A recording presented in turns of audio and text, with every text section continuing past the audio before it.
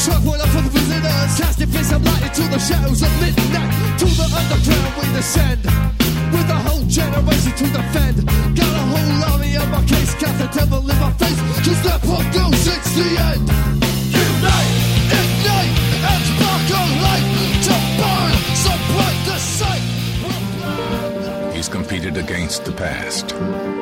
He's competed against the history books.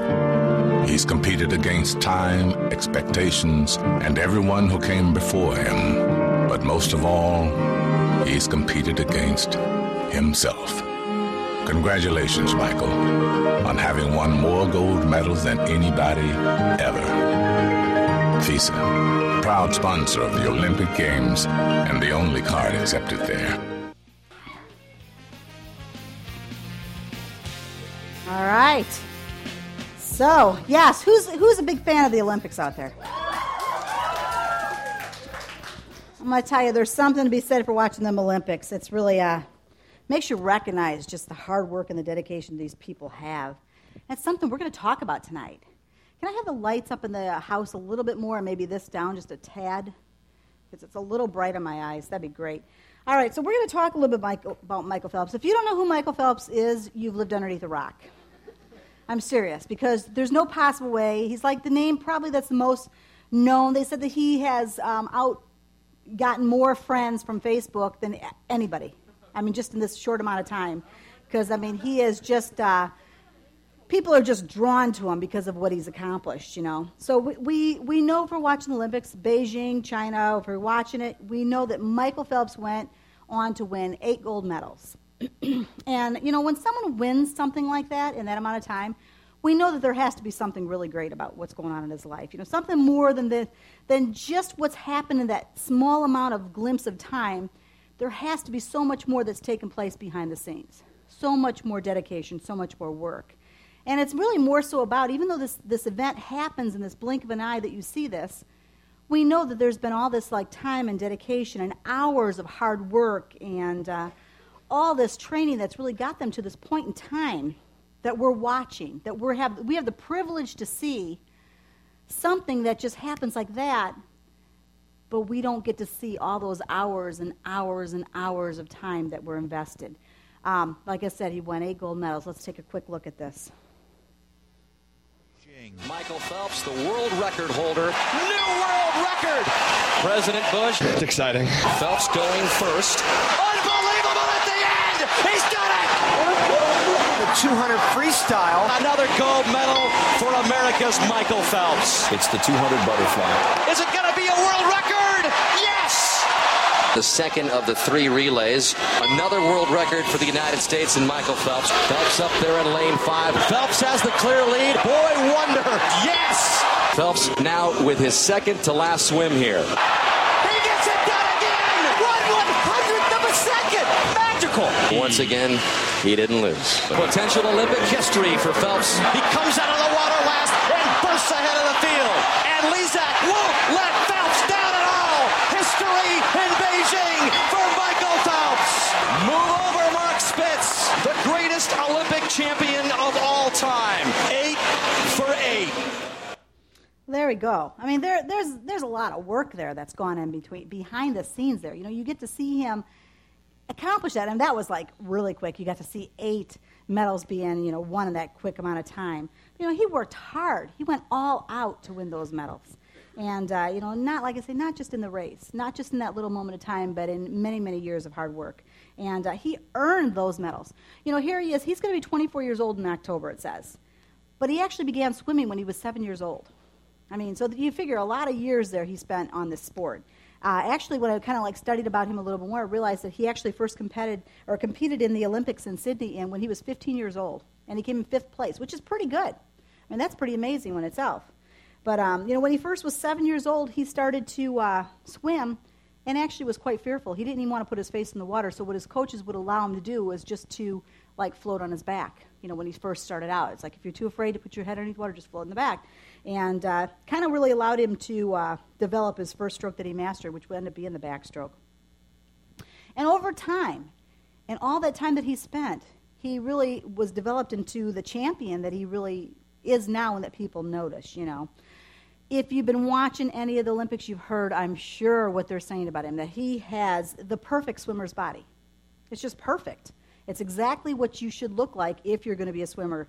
And he's 6'4", but he has an arm span of 6'7", which is very odd. Usually your arm span, if you stretch out, is the same as your height. And so he's actually kind of a freak in that, that he's got this difference about him. He actually has a long, thin torso, and he has actually relatively short legs for a person his height.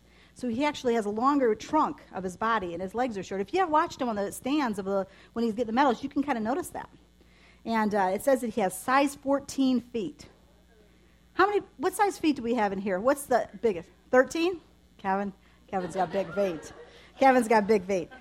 He also has large hands, and one of the things that says that he has is hypermobile ankles, which his ankles actually bend over. They said almost like double jointed is what it says his ankles have. And so all of this adds up to this amazing body for swimming. I mean, it's just amazing. Not bad to look at. We'll all be honest, girls. We all know that that's true. But, the thing is, we know it's not just the body that developed him into what he is. I mean, it's not just who he is physically. It's what he's done. It's the dedication. It's the devotion.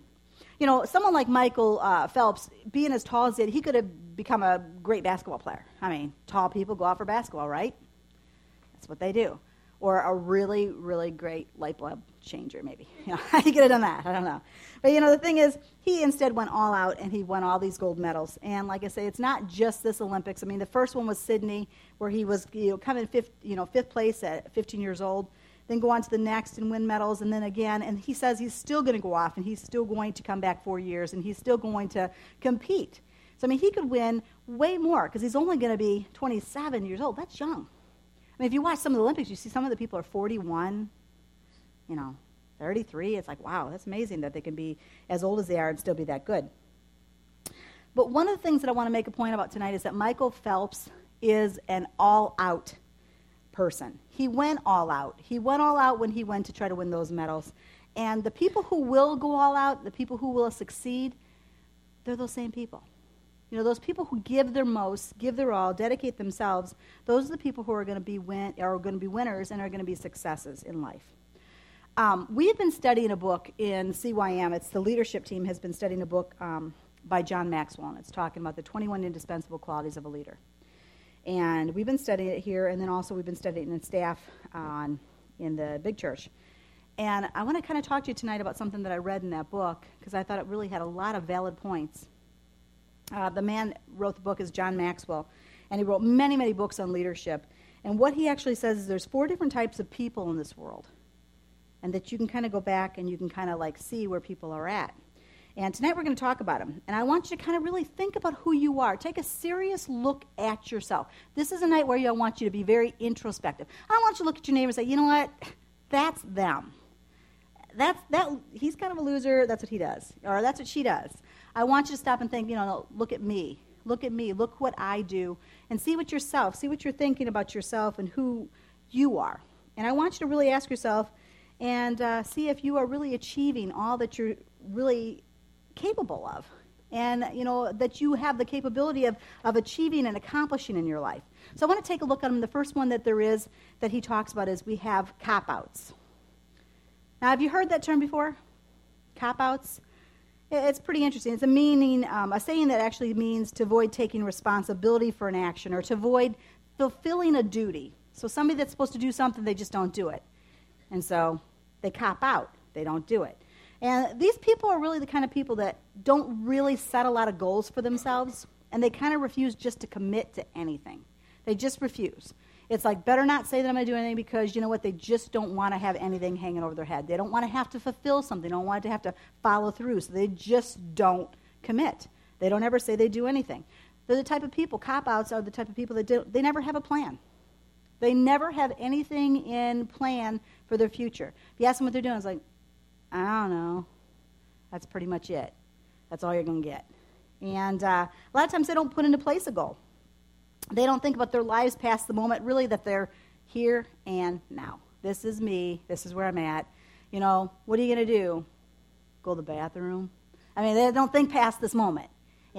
Go to bed, that's it. And, a lot of times it's for them, and it's a lot easier just to come up with an alternative in their life than to invest time and energy.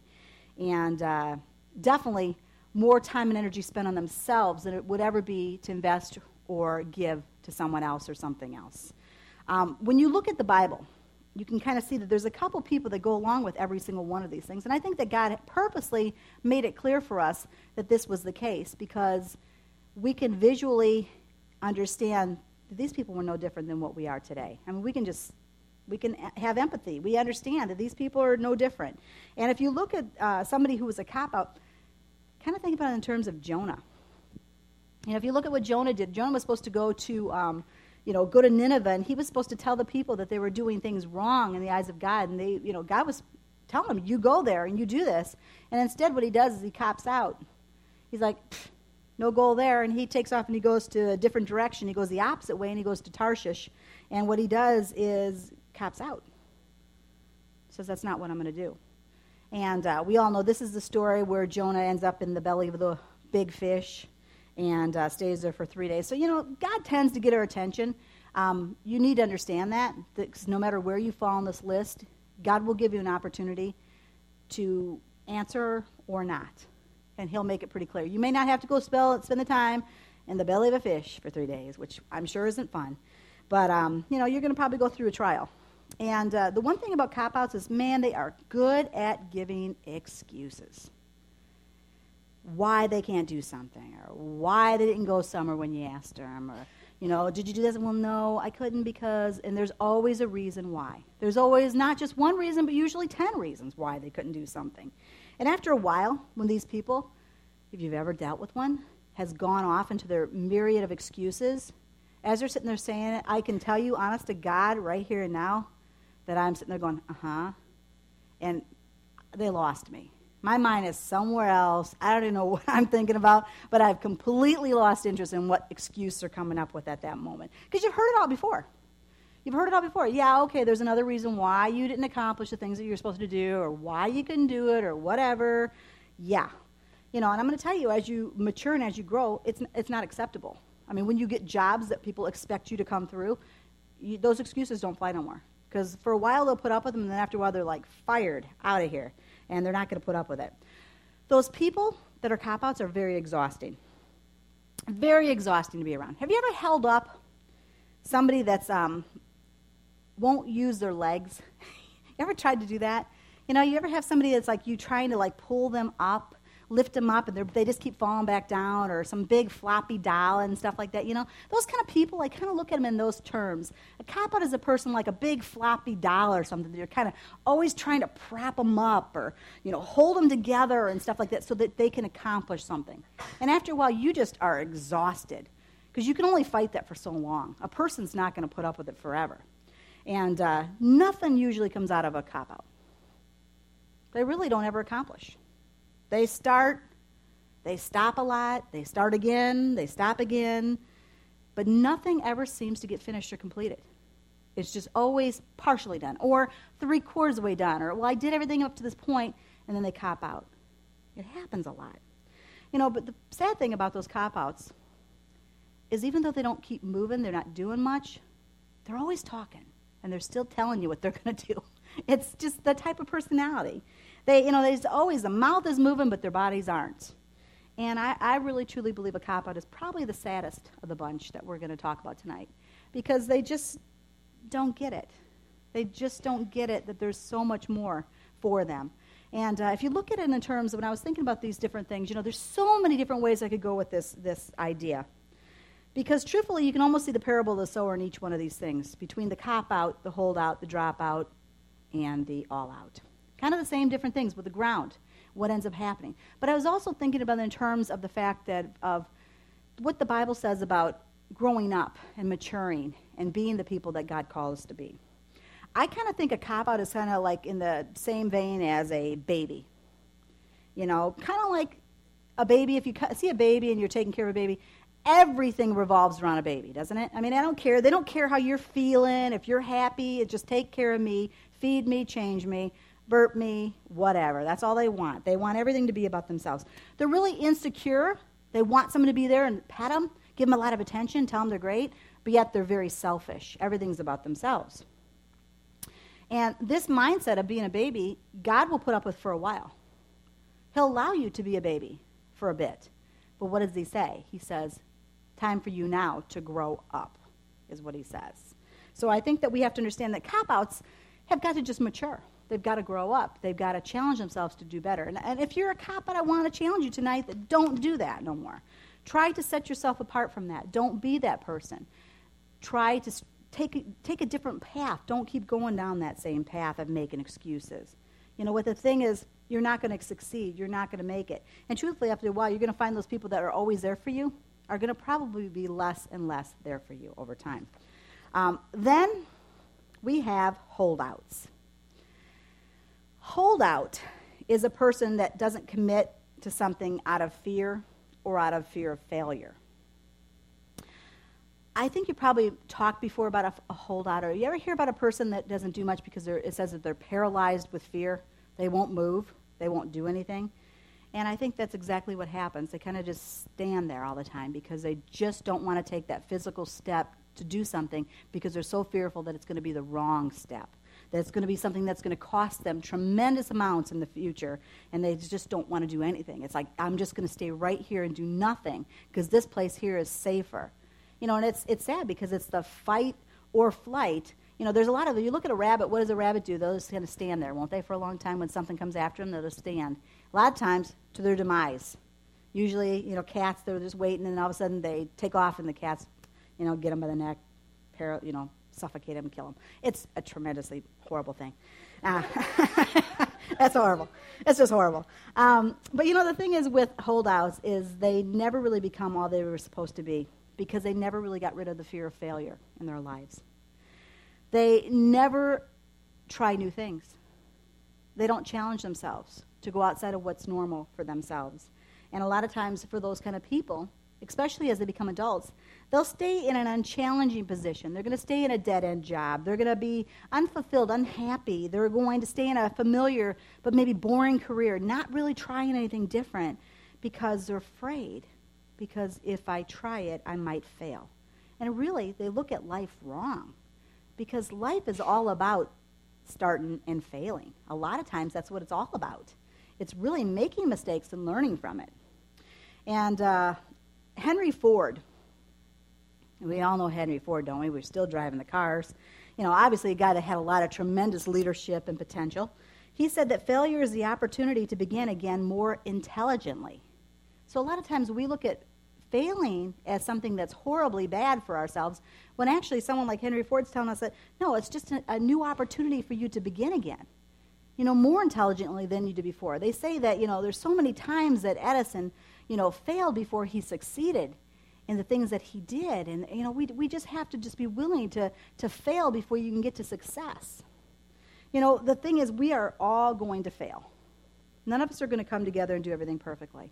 It just doesn't happen. I mean, there's very few people we can say do everything right from start to finish. They say Michael Phelps was mocked and teased, made fun of like crazy when he was a young kid. Probably because he probably looked really weird. I mean, with that long torso and the short legs, he's probably looked odd, more than likely. Little did they know they're probably going to be wishing they could be his valet someday, you know, and take care of him because he's going to make lots of money, and they'll be wishing they could go back in time. But, you know, the thing is, you look at people and sometimes they're so afraid to make a bad mistake, and so they just don't do anything. And like I said, we're all going to make wrong decisions. You know, in choice, we're all going to screw up from time to time. In thoughts, we all have dumb thoughts. We all do stupid things. And we all are going to have to deal with the repercussions that come from these things. We're going to have to go back and try to regroup and get a different plan, and we're going to have to move on and maybe go in a different direction. But we can still succeed if we would just do that. A lot of times people think, no, I failed, I didn't do that right, so they just don't try again. And it's really sad because if that happened to so many people, if they would have stopped, we would have been without lights. We would have been without so many different opportunities in our life to have the things that we have if they would just stop before that last time when they come through. To truly make it in life, we need to embrace failure, not as a wrong step, but really as a right step. To fail is really to learn, to grow, to mature. And it's part of us growing up from baby to adult is taking those steps and failing from time to time. This blew my mind. Maybe you already know this. You might, because, you've been in school a lot sooner than I was. It's been a long time for me. 25 years for me, so it's been a long time. But in the animal world, I read this. I was so amazed. It says, within seconds after its birth, a baby giraffe will struggle to its feet. And shortly afterwards, the mother will knock it down from that first wobbly stance. And it will happen over and over and over again. The mom knocks it down until the young giraffe finally will start to stand with confidence. We don't understand that. We don't comprehend it. It's like, to us, it's like how cruel, how mean, how hurtful. And we just don't understand, because in human beings, we're like, how would you ever treat somebody that you love? I mean, that's her baby. Why would you do that? But in fact, to her, it is love in its purest form. It's to try to get this baby that she will nurse and take care of for the longest time. It's a way for it to get to protect itself and guard itself, because the mom knows that if that giraffe doesn't learn quickly how to get up fast as possible, it's not going to survive. It's going to be ate. So what it looks like is a cruel thing happening over and over again right when it's born, by knocking it down after it just gets up and knocking it down again. It sounds so cruel, but in fact she's teaching it much about itself. How to get up when one leg goes one opposite way. How to get up and when, everything's out like this. How do you work it out? It's to challenge it and change it. And I think that we just don't do that because we're so protective. Human beings, all we do is coddle and try to pet people and tell them, oh, no, you're going to be fine. And we don't let people fail, and we don't tell them, no, this is what you have to do. The one thing up here, you probably noticed if you've been here for any length of time, we have student leadership. We don't have adult helpers. I mean, now, truthfully, they're starting to grow up, but they're adults. But, I mean, they've been in the youth ministry since they were 12 years old, 13 years old, and that. So these people grew up in it. But you know what? We don't do the adult thing. It's not like they have everything together. We allow people who are students to come in and learn and teach and make mistakes, because we all do. I still make many, many, many mistakes. But the thing is, you allow people to make mistakes, and it makes them grow and mature. And it challenges them, and it makes them want to be a leader, and it makes them want to succeed in life. The thing is with a holdout, if we had that same mindset, about being knocked down like this giraffe, maybe all of us would be more willing to try to survive in this big, scary world. If we were knocked down and kind of told how to get up by our parents or the people around us or teachers, or whatever, those people that are around us telling us, you can do this, you can get up. I'm going to kick you down a couple times. Sometimes I'm sure that my leadership team probably doesn't like the things I say. But sometimes things are not necessarily what you want to hear, but it's what you need to hear. And so that's a growing experience. It happens. If we don't try, we're never going to get to the point to see when we could have succeeded. If we don't try, we're never going to get it. It's said that a person who starts a business, an entrepreneur, that they'll fail an average of 3.8 times before they finally make it in a business adventure, something new that they try. And, it's all on how you look at it. If you think that that's a failure because they've screwed up that many times. But, the thing that if you look at something, if you say, somebody takes 3 steps and, they get knocked back 2, they still gain 1 step. They've still done something.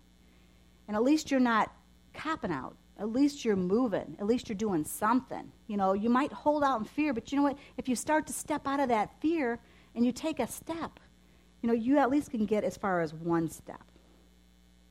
If you can decide to see your own failures as a part of your progress instead of beating yourself up over it, you're going to see your successes build over and over all the time.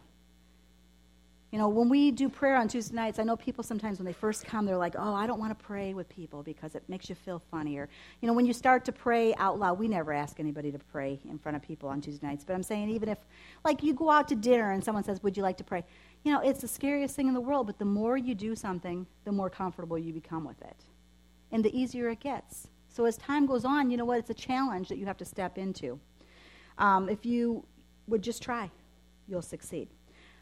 I've told many people who've been up here before that I would become my own cheerleader when I was growing up. I never was a cheerleader, but I was one of those people because I didn't have a mom and dad telling me that I could do it. I was always telling myself in the back of my mind that I can succeed. I can do it. I'm going to make it. And if I did a good job at something, maybe no one else was going to sit there and tell me I did a great job at it, but I told myself, that was great. That was good. You got a lot going for you. And I did it because it was the only way I felt like I could make it. And in the long run, it works. If you tell yourself you're going to make it, you probably will. If you tell yourself that you can reach for things, you probably will reach them. Even if they don't come easy, and even if you have to constantly challenge yourself over and over again. You are not who you are just because of your name or your birth or whatever.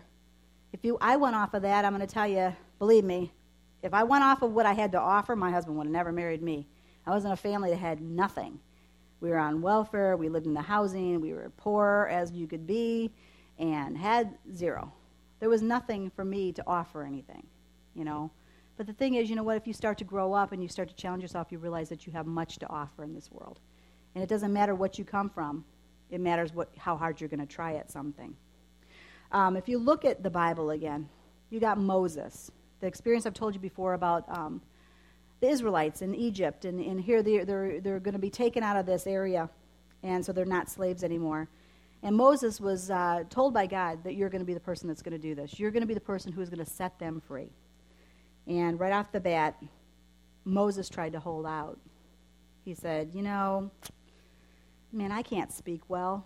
I can't take that step. Don't make me do it. You know, but my brother Aaron, he's a good speaker. Let him do it. You know, let him be the person that can do it. And he tried to hold out. He didn't want to take and step into that moment of really challenging for himself. He wanted to just step back and just, no, I'll let somebody else do it all the time. And Moses could do it because God picked him to do it. God was going to help him all along, but he just didn't want to take that chance. Every one of you out there has an opportunity to do something. I don't care if you don't have a great speaking voice. I don't either. I don't care if you're not a great speaker from the podium. You know what? God will give you the strength to do it. Amy talked about the fact that she doesn't really like to give announcements that much. It's not something she really enjoys. But you know what? Amy does a great job. She has a fabulous job. And sometimes I think that, you know what, people ask you to do something that's not really in your comfort zone. Sometimes I think that we think the best thing to do is to say, no, I don't want to do that. But maybe the best thing to say, okay, I'll try. I'll just try, and I'll see. Because over time, it's going to just strengthen her in public speaking. It's going to tell her to be confident and to, a lot of times, truly fake it. You know, it's what happens. But in the long run, you learn, and you grow through it. You know, there's Thomas Edison. He actually said that many of life's failures are people who did not realize how close they were to success when they gave up. It's just that next step. It's just that next step. If you just try one more time. But so many people think, nothing changes. Nothing changes. I did this so many times. It doesn't help. I'm a failure at that. I'm not going to go forward. And a lot of times they don't know that right in the very next brink, they were going to have success. So many people fall victim to that. I kind of think of a holdout as kind of like those adolescents, kids maybe 4th, 5th grade. Those people who really sometimes are really fearful to try things. But kind of like as adolescents, like a small kid that's kind of fearful to try new things, doesn't really want to challenge themselves. It's just easier just to be a kid. And it's like, well, I don't want to try new things because, what if I fail and I'm not going to make it? So you got the cop-outs, you got the holdouts. Now I want to talk to you about dropouts. Dropping out, I'm sure you've heard that term. Because if you're going to be in school, you know that you've heard they were a dropout. Was a dropout somebody who quit school, right? That's what we think. So dropping out by definition means leaving something for practical reasons or necessities or disillusionment. Maybe they don't like something no more, and so they don't want to be part of it. And a lot of times people describe a dropout as a quitter. That's what they'll say, they quit. When they say they dropped out, they say they quit. And a lot of times people will drop out of something because they're just lazy. A lot of people are just lazy. Or some people drop out of something because there's lack of hope. They don't think something's going to change, or maybe because they have too many things going on in their life, so they don't want to be part of something, or, sometimes there's one thing that's taking up all their time, and so they think, I don't want to be part of this. I want to just drop out. Check out this kid. I don't know if you know him. Did you ever hear about him? Yeah. His name is Blake Peebles. And interesting kid, 16 years old, from Raleigh, North Carolina. And his parents let him drop out of school so he can focus entirely on a Guitar Hero professional gaming career. That's his whole plan. He's 16 years old.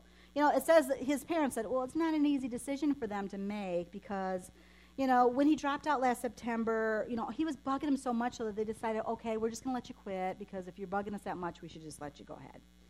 And they said they really couldn't take his complaining anymore. And that he always said that school was just a waste of time, so he drops out. So far, he's, I think, won about $1,000, I think, total that he made. But, you know, the thing is, what happens? It's not really guitar. I don't know if you guys know. It's not really guitar. It's not a real guitar, you know. He's not like the Rolling Stones are going to pick him up anytime soon and just, you know. It's a great thing to do, but, you know, is it really a career move?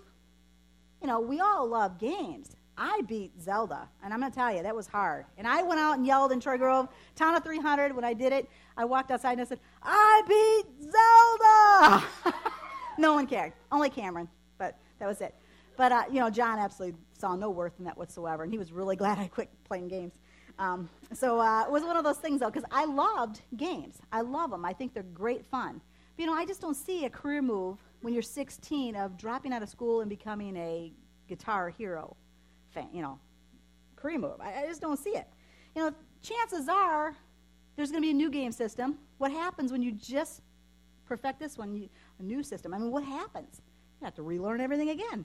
You know, it's just, how often are you going to drop out of life and go into something else? It's just a different mindset on people. You know, these are parents probably that'll just think that, you know, I'm going to make them happy, and, you know, in the long run they're going to be happy. It's like, well, let's hope so. Let's hope he makes a good decision and stuff like that. I don't know. Maybe he'll come back. I don't know. But, you know, the same thing happens in churches all over the world still today, too. I have known many, many, many dropouts. And the worst thing about them is really their fantasy that they live in their mind that they can come back whenever they decide they want to. Because it doesn't work that way. You know, just like Blake Peebles, I think his plan is, you know what, I'm going to try it for now. If it doesn't work, you know, I'll just come back to school. I'll go back. What does everybody say? Well, you just get your GED, right? You just go back. You get your GED and you go to college. Chances are, yeah, that might work. But the thing is, what happens in Christianity and following after Christ, I'm going to tell you, it's not that simple. You don't get to make the decisions that I'm going to not follow, I'm just going to drop out, and I'm going to come back when I want to. It doesn't happen that way. A lot of times it just doesn't work that way. Because a lot of times they don't take into account the fact that there's an enemy.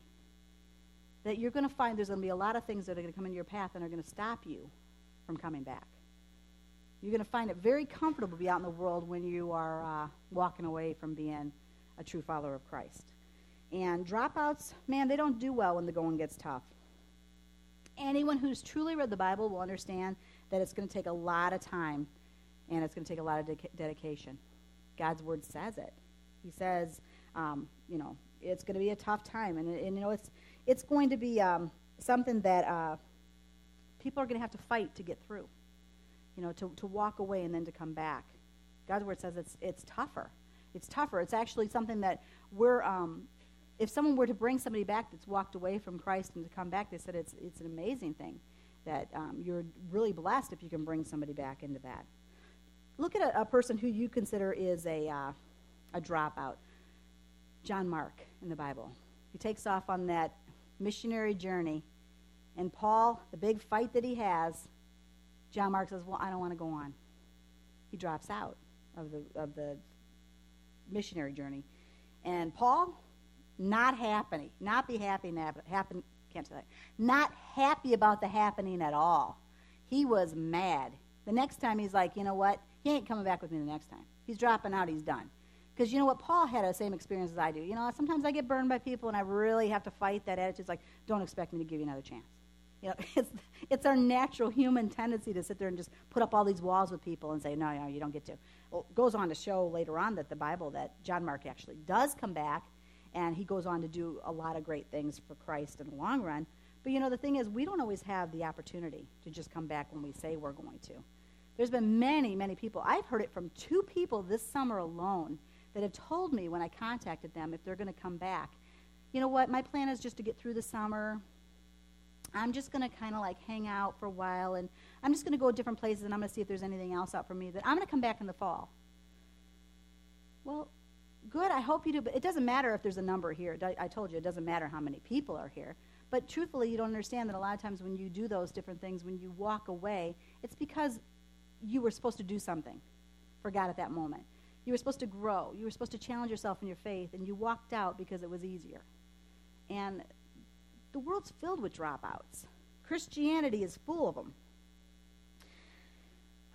God's word tells us to weigh the cost of following after him. A lot of people never weigh that cost. They just don't weigh it. They just think, well, I'm going to just start following. It's just something fun. But he says it's not just about fun. It's going to take work, and it's going to take dedication. It's going to cost you something. The saddest thing about a dropout, I think, is that they affect other people. They don't usually just affect themselves. You know, it's kind of like those people, you know, you always have that saying that birds of a feather flock together. So you have those people, you know, like in high school, you can see the jocks all hang out in one section, you know, and then I don't know if you still have it. When I was in school, there was a stoner group.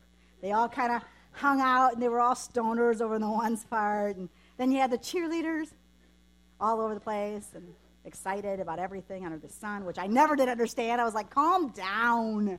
It's not that exciting.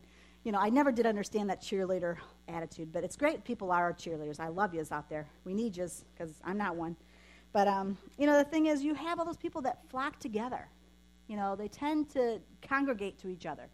Sadly, what happens is people with that dropout mentality tend to go with people who have the same dropout mentality. It's like, you know what, I don't care. You know, I went online, I was looking for this Michael Phelps thing. I was so surprised because there's so many people all over his YouTube videos. It's like, Michael Phelps is gay. It sucks. If you like American, if you like the Olympics, you guys suck. It's like, who says that? Yeah, I'm like, what's wrong with you people? There's something wrong with you. Why not have a little bit of like, you know, it's just craziness that people feel that way. But, you know, those people attract each other. They tend to follow each other and find each other. And, you know, I think there's that idea of the comfort in numbers thing. You know, it's like if you're a loser and I'm a loser, let's be losers together so that we don't feel so bad about our loserness. You know, that's it. I think that's what it's all about, you know. We can both feel good about our lack of accomplishment. You know, it's like, what'd you do, man? What grade did you go? Do 6? Yeah, me too. I got 7th. You know, it's like, wow, okay, good. You guys did great. You know, but there's this idea of thinking they want to, like, you know, failures attract failures. It's like what they do, you know. I think a lot of times I can think of that in terms of growing up and like a baby, adolescent. I kind of think of that as a dropout, kind of like in the thing of a teenager maybe. You know, someone who becomes really fully aware of all the things that they can do, but don't know if they really want to try if they can handle it. So it's kind of like, I don't know. Might drop out. Don't know if I want to be part of that. You know, a lot of times people drop out over and over and over again on things. Then there's an all-out. Now, all-outs, Michael Phelps, Olympic, you know, medal holders. Look at this, Tiger Woods. These people are like all-outs. They're the ones who accomplish and make it. You know, an all-out is going to go above and beyond all that's ever asked of them, all that's ever expected of them. They're going to do better. And, you know, it is the Olympic winner, and the person who's going to set goals, and they're going to commit them, they're going to pay the price to reach them at all the times. You know, like I said, Michael Phelps might have a body built to be a swimmer, but if not for his stick-to-itness, you know, and a person that he became that and really followed through, that he became the Olympic gold medal winner that he is. You know, it wasn't just his body alone that made him the winner. It was the fact that he got up every single morning bright and early and spent up to 5 hours a day in the pool training. You know, it was the fact that he got up probably when he was sick, not feeling good, wanted to stay in bed, but still went and trained. You know, it's this idea of years and years and years of dedicating himself and to devote themselves to it and study hard, even though he didn't want to, because he knew that was something else he had to do, because his mom was a principal, so you know he had to study, I'm sure of it. And, you know, the thing is, he had to do all those different things. It wasn't just the fact that he had this perfect swimmer's body. It's the fact that he also had what he needed up here. He was an all-out. He was going to succeed no matter what. He was going to make it. And, you know, they count the cost. An all-out will count the cost. They're going to look at everything and think, you know, this is what it's going to take for me to make it. I'm going to have to do this to make it.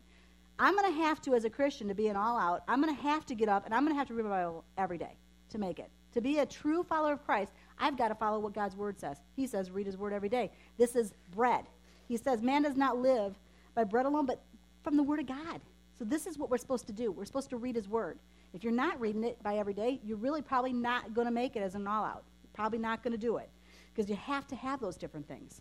The thing is, you have to have this all-out attitude of never thinking the thought about how you're going to give less of yourself, but how you're going to give more of yourself. If your mindset is right off the bat, well, I don't know, how can I get out of that? Right then, not an all-out. You're not going to make it. When someone asks you to do something, it's like, well, I don't. You're not an all-out. Straight up, not going to happen. Not going to work. If you don't see an all-out sitting on the sidelines playing, lollygagging, you see Michael Phelps, he might have his headphones on, he might be listening to, he says he listens to rap music a lot of times when he's, getting ready. But, the thing is, he doesn't sit there and just wait around and mess around. He's focusing. He's doing the things he needs to do. And you don't see them, just playing around. They're bettering themselves all the time. They're devoting themselves to what they're called to do all the time. And there's commitment. And we all need to have commitment if we're going to be a true all-out. Because with commitment always comes before achievement and accomplishment. You have to commit to something before you're going to achieve it and arrive. It's what happens.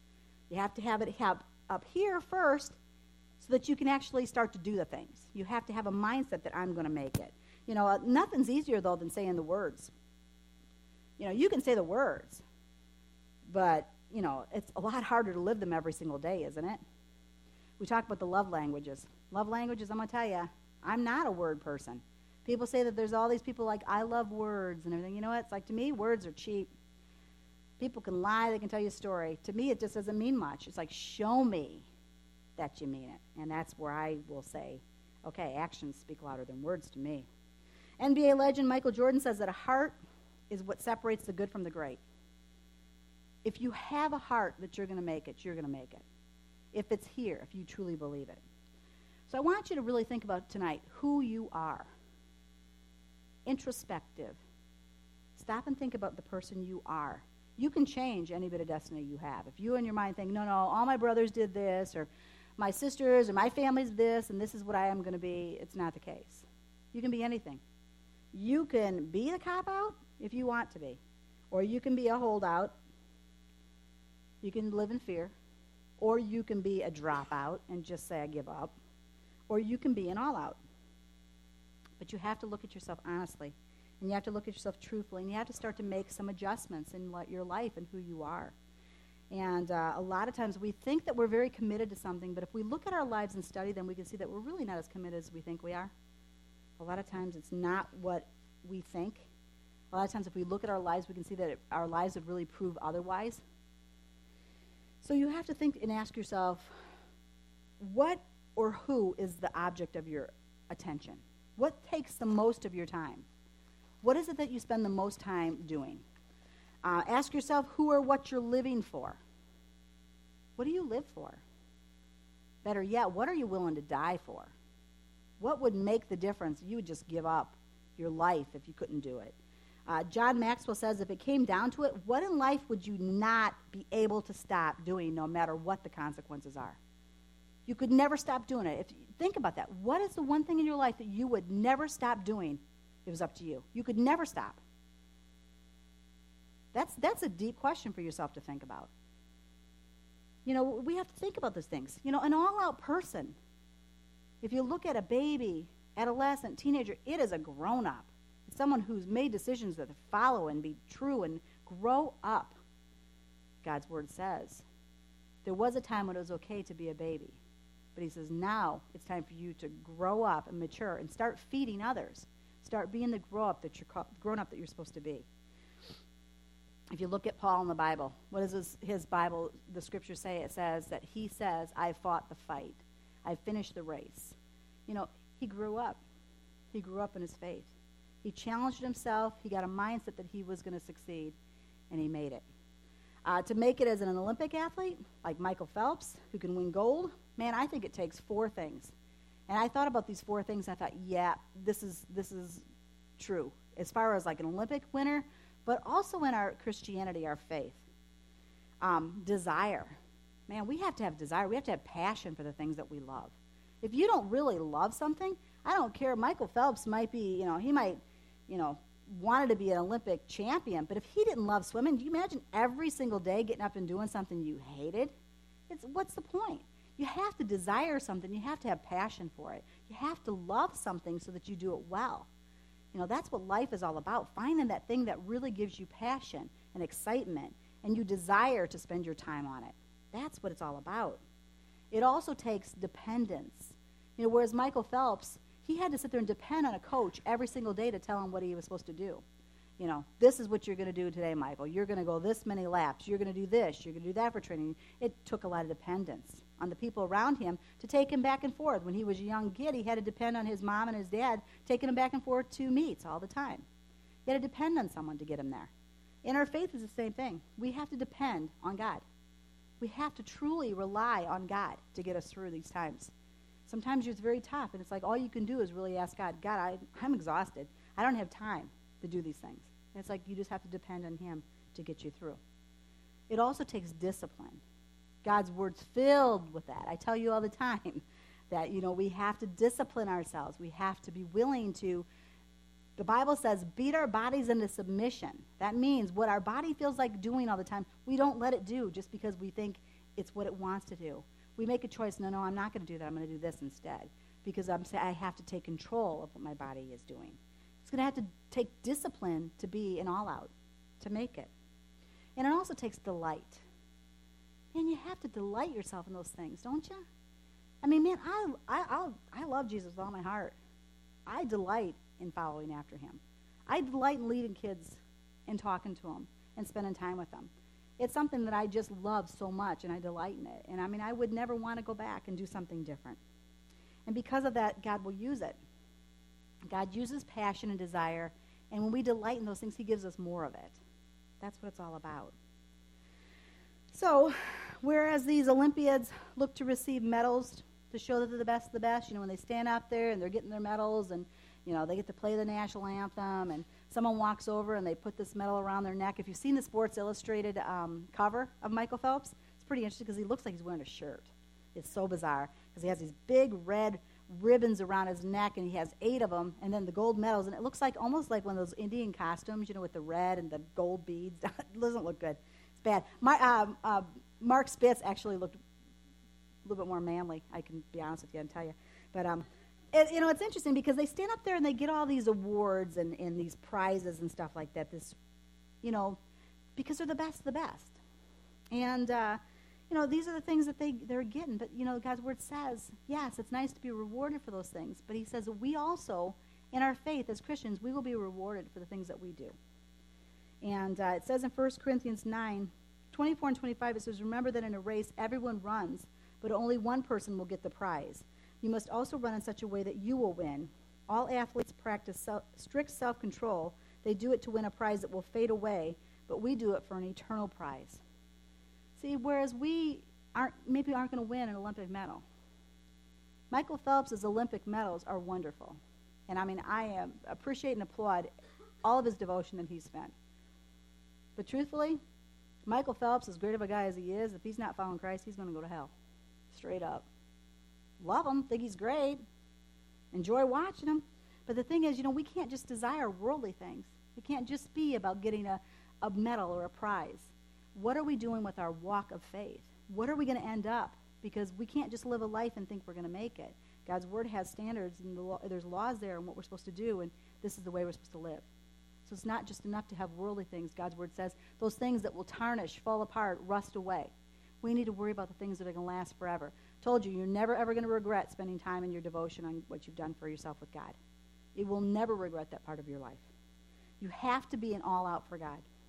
It's the only way you're going to make it. Matthew 16:27, Jesus says, I, the Son of Man, will come in my glory with my Father and his angels and will judge all people according to their deeds. So we actually have to stand before Jesus at some point when he comes back. Like I said, we don't talk about all the time that he's coming back. He is coming back. And when he comes back, he is going to judge people. He's going to judge for what they've done, what according to their deeds. There's a crown of life, a crown of righteousness that we're going to receive for who we are and what we've done with our salvation. It's something that we have to remember. We have to keep that in our minds first and foremost. 1 Corinthians 3:8 says, the one who plants and the one who waters works as a team with the same purpose, yet they will be rewarded individually according to their own hard work. See, it can't work. You can't take your buddy, can't take your mama, can't take grandma that are devoted to God and sit there and say, you know what, they're working hard, so I'm their grandson, I'm their kid, whatever. I'm going to go to heaven. Nope. He says you're judged individually. You know, it kind of would really have stunk for Michael Phelps, wouldn't it, if somebody, like I said last week, did I tell you last week, I said, what if somebody got, or I think maybe I said it in Sunday school, what if he got up and said, you know, somebody's there's like, you know, I don't want to give my best today. You know, he's going for his 8th gold. It was a team competition. What if one of those guys got up that day and said, you know what, just not up to it. Don't feel like doing it. Dropping out. Kind of would have screwed him over, wouldn't it? The fact that he didn't get his gold medal. You know, the thing is, you are on your own. This isn't a team competition here. This is individual. Nobody's going to get to be able to pull up the slack for you and get you in. But one thing that God's Word says is it's not just enough just to get in. Don't just limp in. There's so many people in Christianity that, man, it's just the fact that they accept Jesus and they're just going to just crawl and dig and just, yes, I made it. And God's Word says that ain't enough. And you didn't do the things you were called to do. You could have done so much more. You could have got there and just been running. I mean, you ever see those Olympic people that marathon girl? I mean, she ran all the way, all the miles, and then she sat there and she ran all the way around and still kept running. You know, it's like that's what a true follower of Christ, someone who's dedicated and devoted to their faith, is going to do. They're going to keep running. It's not going to be just the limp in and collapse. They're going to do more. What it says in James, it says here, talking about our faith and following after God. It says here in James 1, it says, consider it pure joy, my brothers, whenever you face trials of many kinds, because you know that the testing of your faith develops perseverance. Perseverance must finish its work so that you can become mature and complete, grow up, being all out, not lacking anything. If any of you lacks wisdom, he should ask God, who gives generously to all. You know, there's so much God wants to do for us. We just don't ever step into it. The other thing is it says here, it says, don't you know that a race and all runners run? We all will run, like I say, but one only gets the prize. One. There's no, well, they say that the second place is first loser. That's what it says. Now, the thing is, be willing to do something above and beyond. Step out of complacency. Quit being a cop-out. Quit being a holdout. Don't be a dropout. I beg of you not to be a dropout. There's nothing more that breaks my heart is watching someone drop out. And then, if I can challenge you at all to be an all-out, be that. Make it. Want more.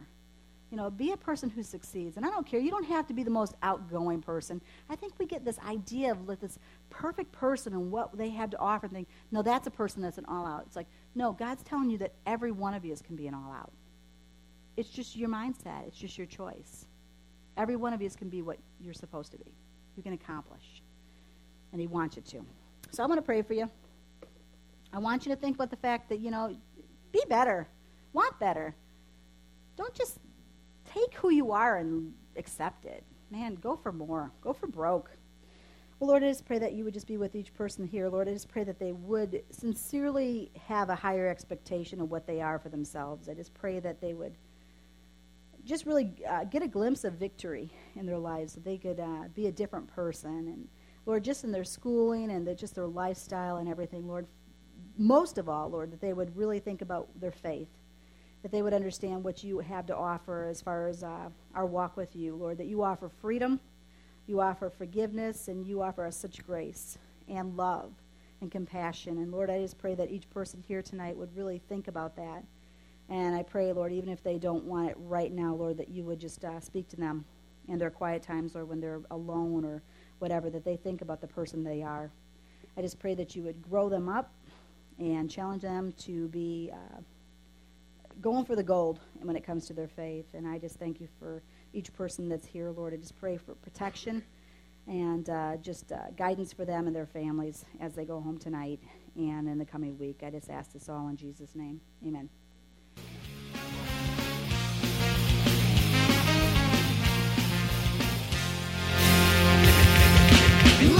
Drugged, 6 years of Catholic, believer in Christ, yes, the blessed falcon, apologetic warrior, truck one up for the visitors, casting face of light into the shadows of midnight, to the underground we descend, with a whole generation to defend, got a whole army of my case, cast the devil in my face, cause that punk knows it's the end.